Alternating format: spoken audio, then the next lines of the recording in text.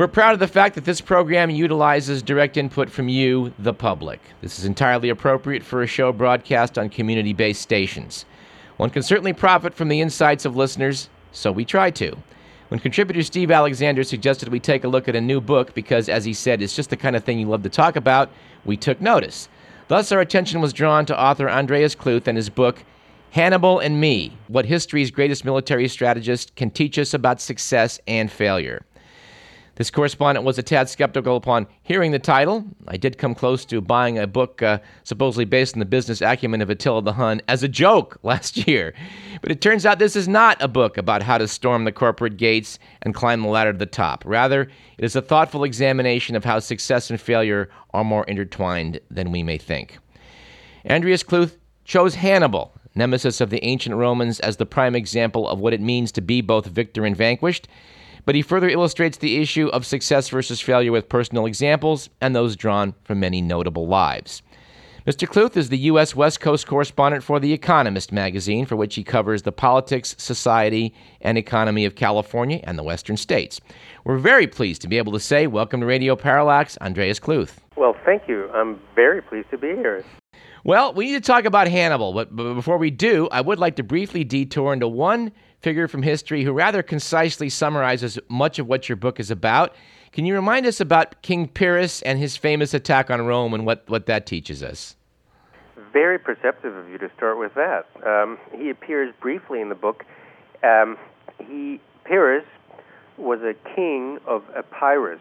That was a Hellenistic, meaning sort of Greek, kingdom, and he lived one generation before Hannibal, and he was the first to attack first Greek-speaking general to attack the Romans.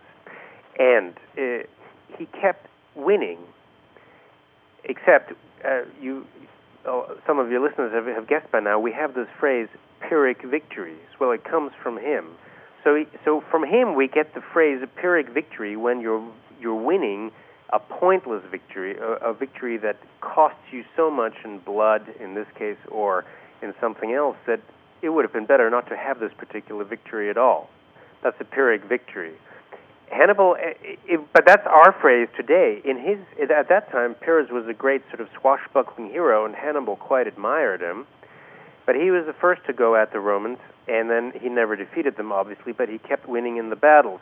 And that was a pointless victory, but I think actually Hannibal exemplifies that sort of imposter of victory even more than Pyrrhus. So even though Pyrrhus gave his name to our phrase, I think it should have been a Hannibalic victory. But you start the book with a famous quote from Kipling. It refers to triumph and disaster as being twin imposters, although we tend to think of them as opposites. But earlier in life, you, then a graduate of the London School of Economics with a supposedly glamorous banking job, had doubts about how each of these terms should be defined.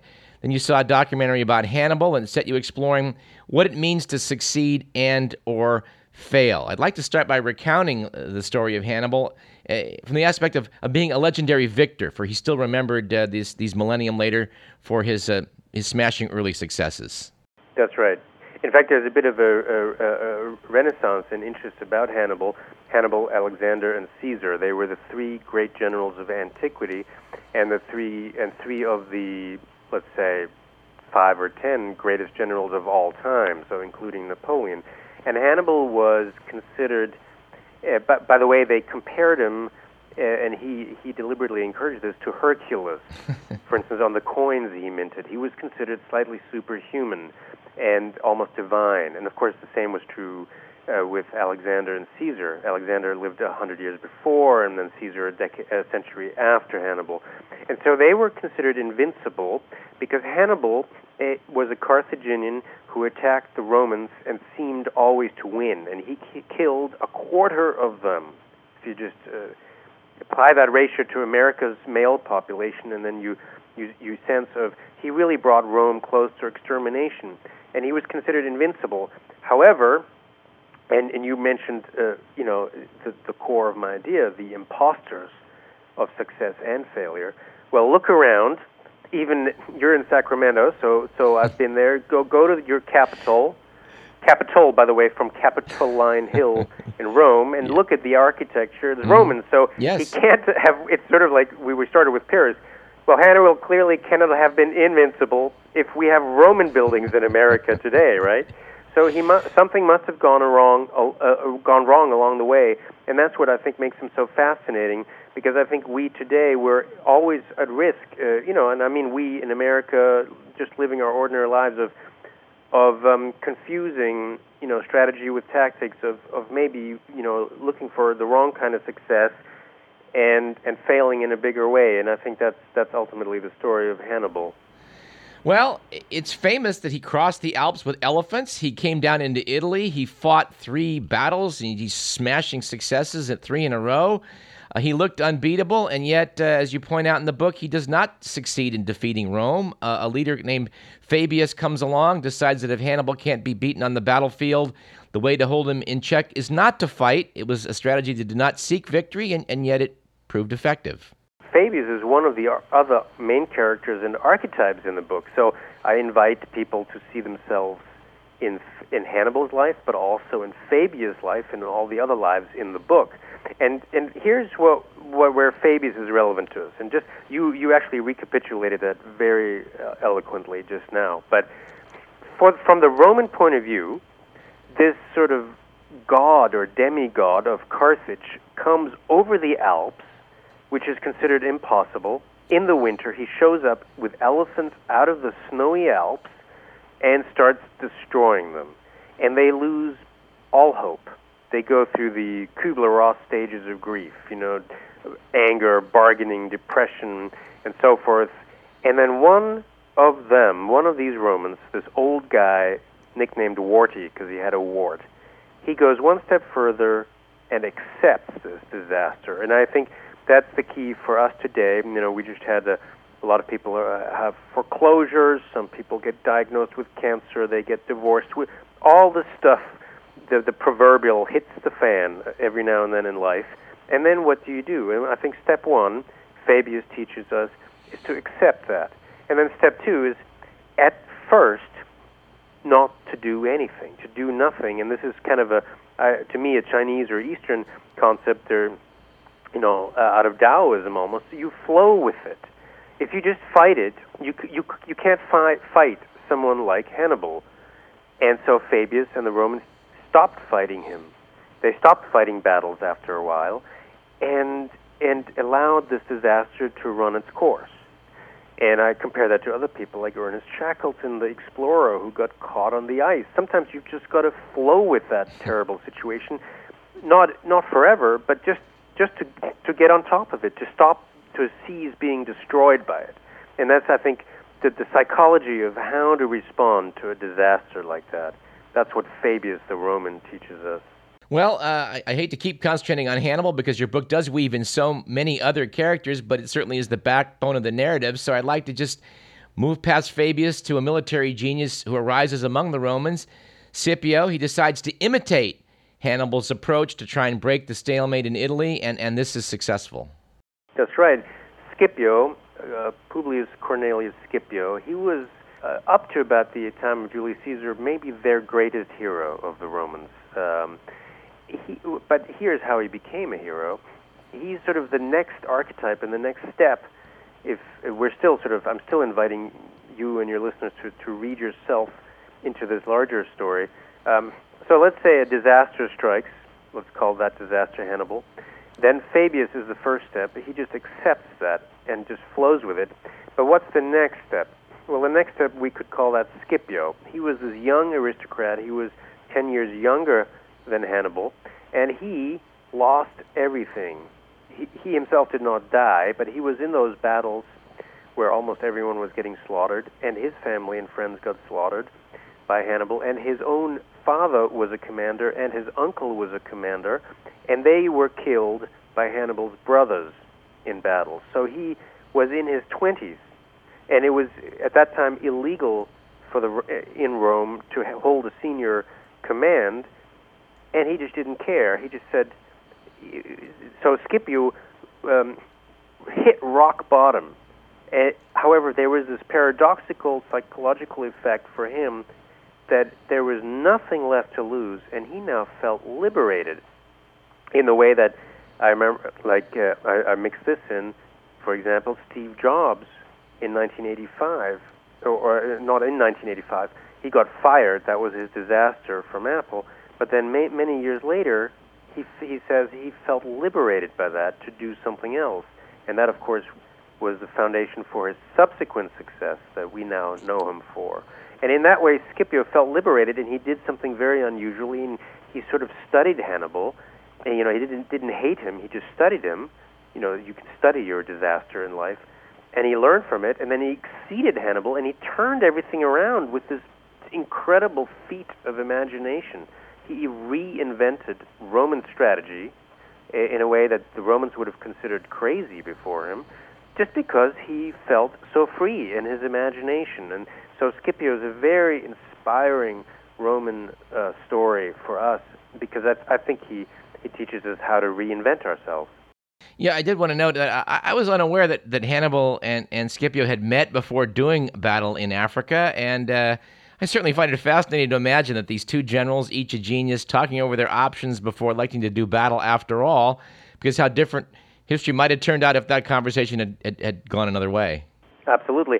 They met only once before the battle, and that was on the day before the battle. So they observed each other from afar for a long time, and I think, and they were enemies, but they admired each other. They saw that, sort of greatness, and I think there's a lesson in that too. You don't have to hate your opponents, your enemies. You can sort of see greatness in them. And when they then met the day before they did battle, many years into this war, they had this amazing conversation, if you believe the ancient sources, the Roman sources, where essentially they talk about this, what Rudyard Kipling later called the two impostures of triumph and disaster, how you can't trust success, how you can't trust defeat.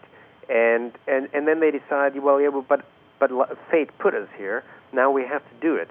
And then they fought the battle, and Scipio and the Romans won that one. They would meet again later in life, and again, sort of, they almost, in my interpretation, they became friends. They stuck up for each other in a strange way. And I think you see that in our life. I'm thinking just now, it popped into my head, George H.W. Bush and Bill Clinton. You know what I mean? They became friends a few years after their own battles were over. They know what the other has gone through, right? They were in that Oval Office. So you don't have to demonize your opponents. You can learn from them, and that is a very fascinating psychological subplot. We're speaking with author Andreas Kluth about his book, Hannibal and Me, What History's Greatest Military Strategists Can Teach Us About Success and Failure. You were just making a allusion to the fact that these two men, Hannibal and Scipio, admired each other. I think it is sort of curious that Hannibal later becomes a leader in Carthage, finds out the city leaders are bleeding its revenues dry, they're embezzling. He figures that we can easily pay our indemnity to Rome if this stops, and so he tries to stop it. He delights the common people, but the elite began engineering his downfall. Meanwhile, back in Rome, who's going to bat for Hannibal? Scipio, the man who defeated him. It's this very, very curious turn of events. Absolutely, and this is, by the way, the part of that story that very few people know. The famous part is Hannibal crossing the Alps with elephants, but to me, this is where it gets interesting. And so this is now, sort of, you might say, the second half of the book. First of all, Hannibal, what you just described there, so he eventually, after being invincible for his entire youth and into middle age, he now loses, and he does this in his 40s. So he has this massive, we would say, a midlife crisis. Well, a lot of us are having midlife crises. It occurs to some of us around that age to have some doubts and go through some stuff, and Hannibal just had that in a big way. And often we try to reinvent ourselves a bit. Whatever we defined as success in the first half of life, we now have to change it, and that's very, very difficult. And it was difficult for Hannibal. And so he tried that by doing something creative rather than destructive, as you said, by cleaning up graft in Carthage, by doing well for his city and country. And he ran into all sorts of petty politics, and that then is also, of course, a threat to successful people, is just the sheer pettiness of people around them. And it would get Scipio in Rome later, so they would share that too. But as you mentioned, It's now, the Carthaginians now keep telling the victorious Romans, hey, this guy Hannibal, it's the aristocrats in Carthage, whom who are, you might call them lobbyists on Capitol Hill here in America today. They're now going to the Romans and saying, hey, watch this guy, he's doing dangerous stuff. And the one guy who's understanding that this is BS is Scipio, and he says, no, he's not. And so they've by now formed this paradoxical bond almost.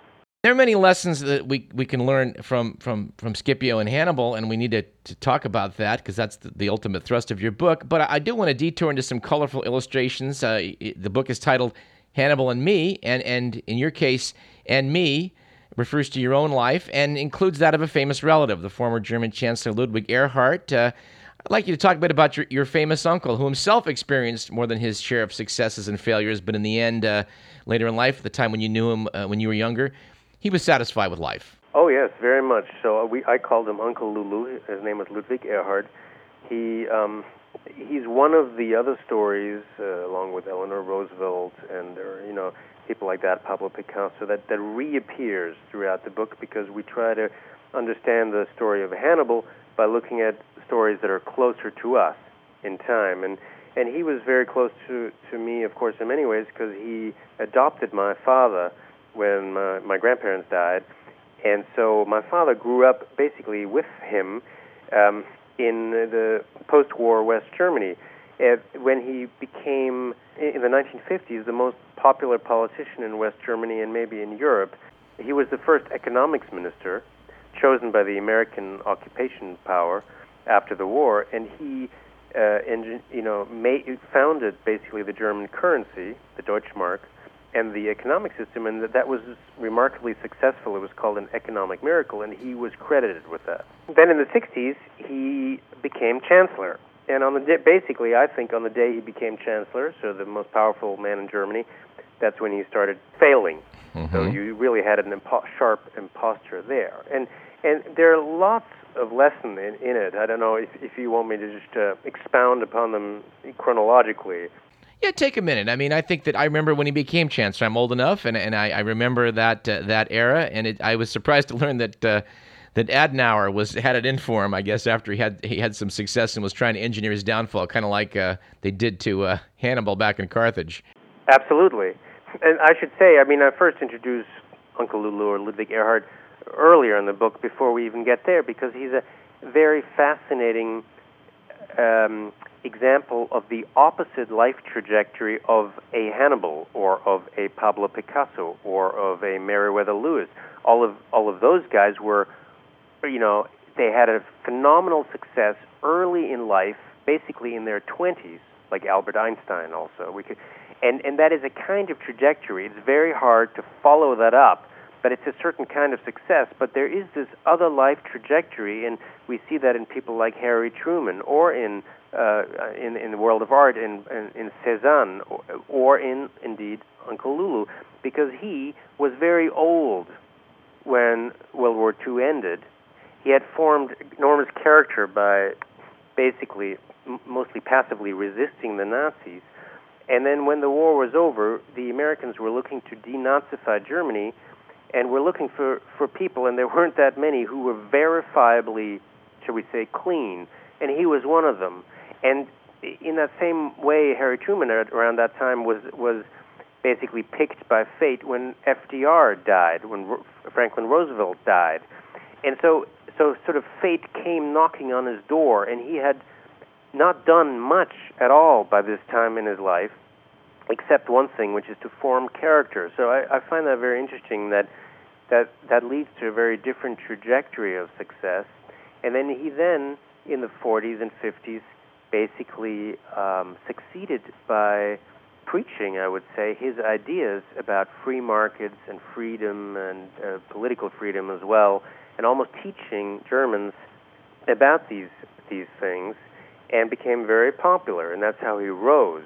And then we get to this other point when he became chancellor, where this should have been his peak, but it wasn't. It was his downfall in the way that you just outlined, in the same way that the great Scipio had enemies in Rome, like Cato, who they sort of just hated him. They were jealous of him.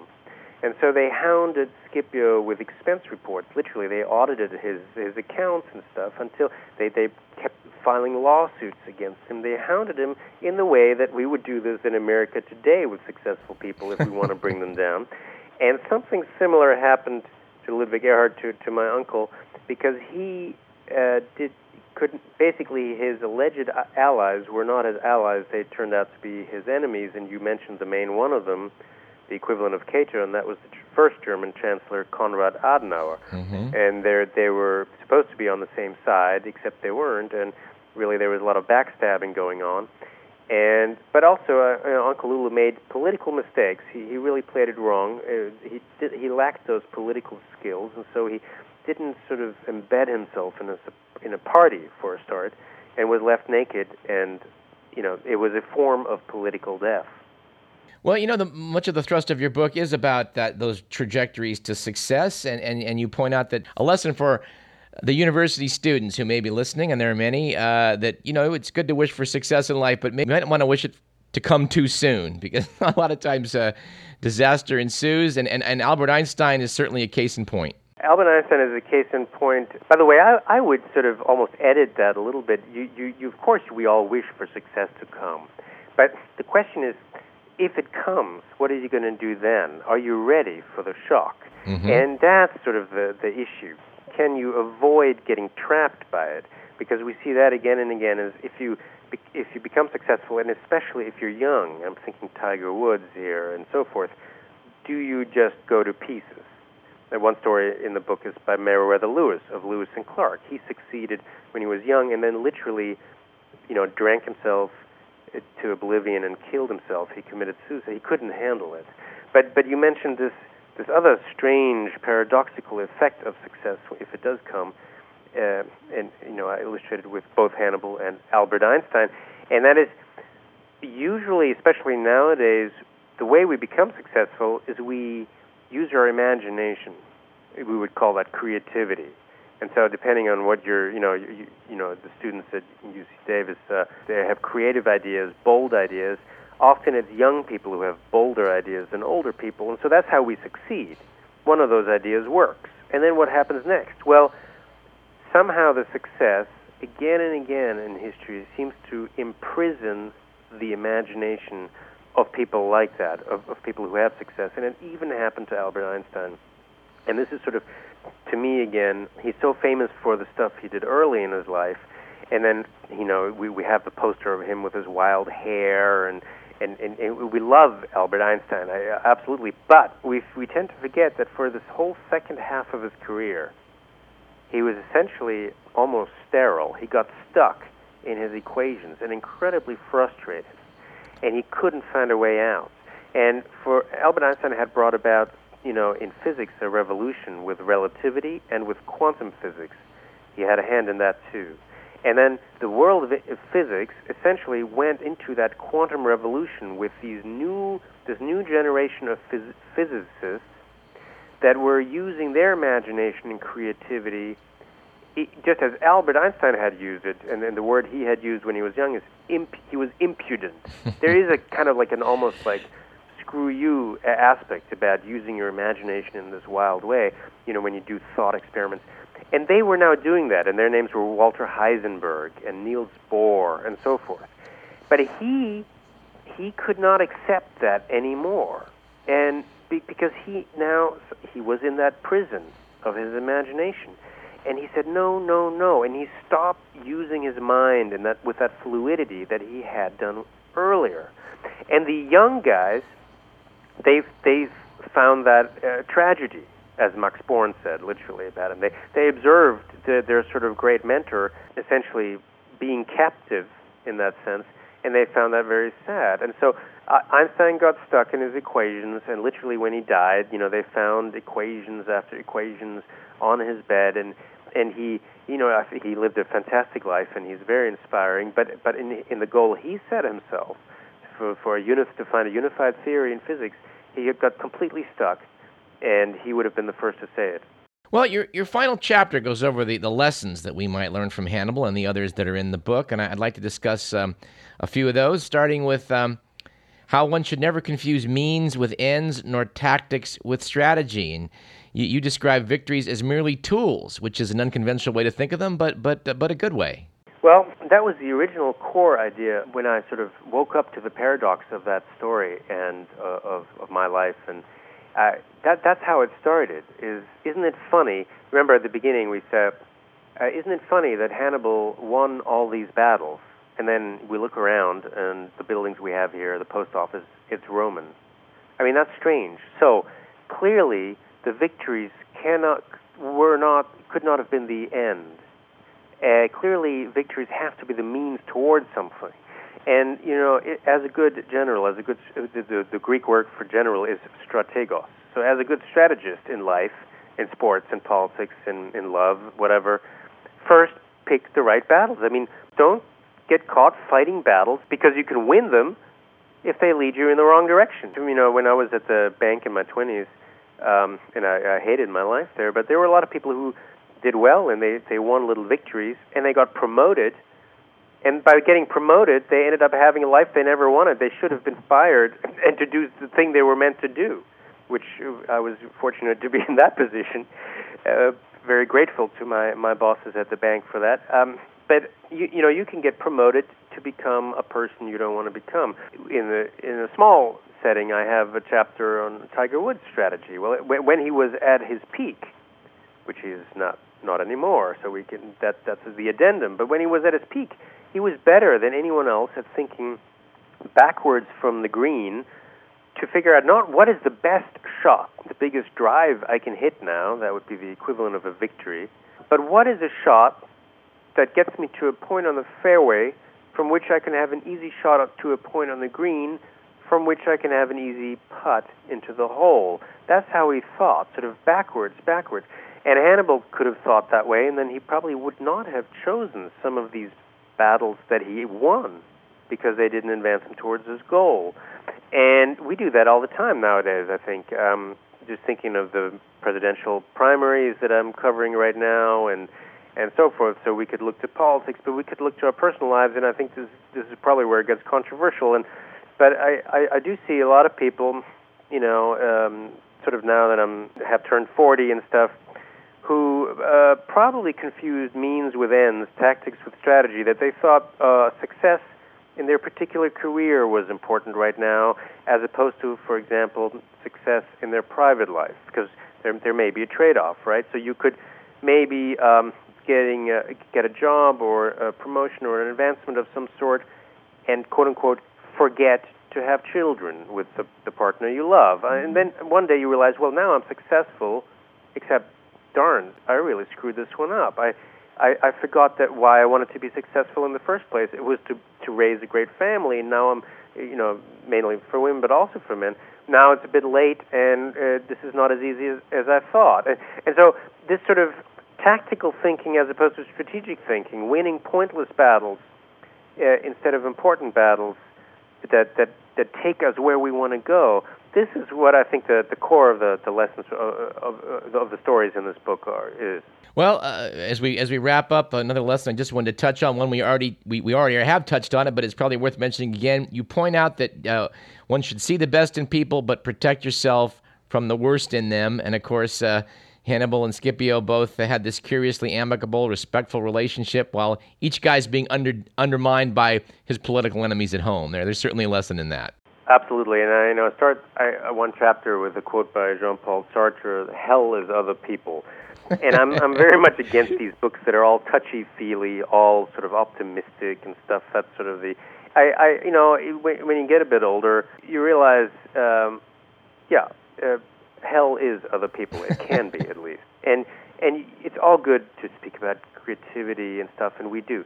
But every now and then, you just gotta be shrewd and observe what is going on in the office politics, in the cubicles around you, in the classroom around you. Who's ganging up with who? What alliances are forming? And so this sort of, a lot of great people, they're magnanimous. That's a sort of old-fashioned word, but they almost, and my uncle Ludwig Erhard is a great example of this, they almost refuse to believe, if they have great ideas, that other people would just be petty. Yes. Or envious. Yes. And they don't protect themselves. And so, now, if you just protect yourself, then you become one of these unsavory characters, and I have several of them in the book. You know, we meet them. What are they like? So then you're the gossiper and so forth. I'm not advising you to become one of these. So you don't use, as it were, this small p politics as a sword, but do use it as a shield, because you've got to have people who support you. You've got to, have networks. You've got to be savvy about these. And these lives do tell us a lot about, the mistakes of a lot of people when they don't realize, okay, now I've hit the jackpot, or this is going well, except a lot of people will start hating you right at that moment, and you've got to be aware of it without sort of letting that change you and define you. Well, this brings us nicely, I think, to what I would consider our final point today. You note in the book that we each get to define what success is, and that we should keep in mind that as we get older, that the definition of success must include something that we really don't quite have a word for in English. And as a German American, you've gone to the German language. German or Yiddish has the word Mensch. It translates roughly as a person who's achieved a sort of peace with himself, able to transcend conventional success or failure. And I think you've chosen well among words to describe what can make triumph and failure both imposters. And I think you really hit the nail on the head with that. And I hope your book can lead us to perhaps the English language borrowing that word from the German, because it really precisely defines the right concept. Thank you. I mean, I guess the goal is to be a mensch, and I think the more academic-sounding way to say that is, I guess the goal ultimately has to be, and it'll take usually a lifetime to realize it, to transcend success and failure, victory and defeat, just to get beyond them, to do our duty and stay simple and good. And in that is a sort of a higher success that we hopefully get into as we get older. Indeed. Before we close, Andreas, I'd like to note there's some websites you may want to refer us to. Steve alerted us to you from your writings on the web. Many listeners are going to want to do likewise. Where can they go? I try to collect everything on my blog, which is at andreaskluth.org. But if you can't remember that or the spelling, just Hannibal and Me, hannibalandme.com, all of that will get you there. And there's all the reviews of the book on the page about the book. And then the blog is now a 2-3 year thing where we were just for a while having fun on other intellectual ideas. But there's a lot there, and it's a great debate in the comment section. And welcome you all there.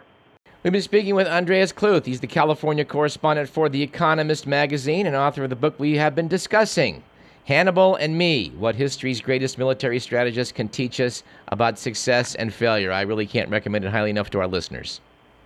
Thank you so much, Doug.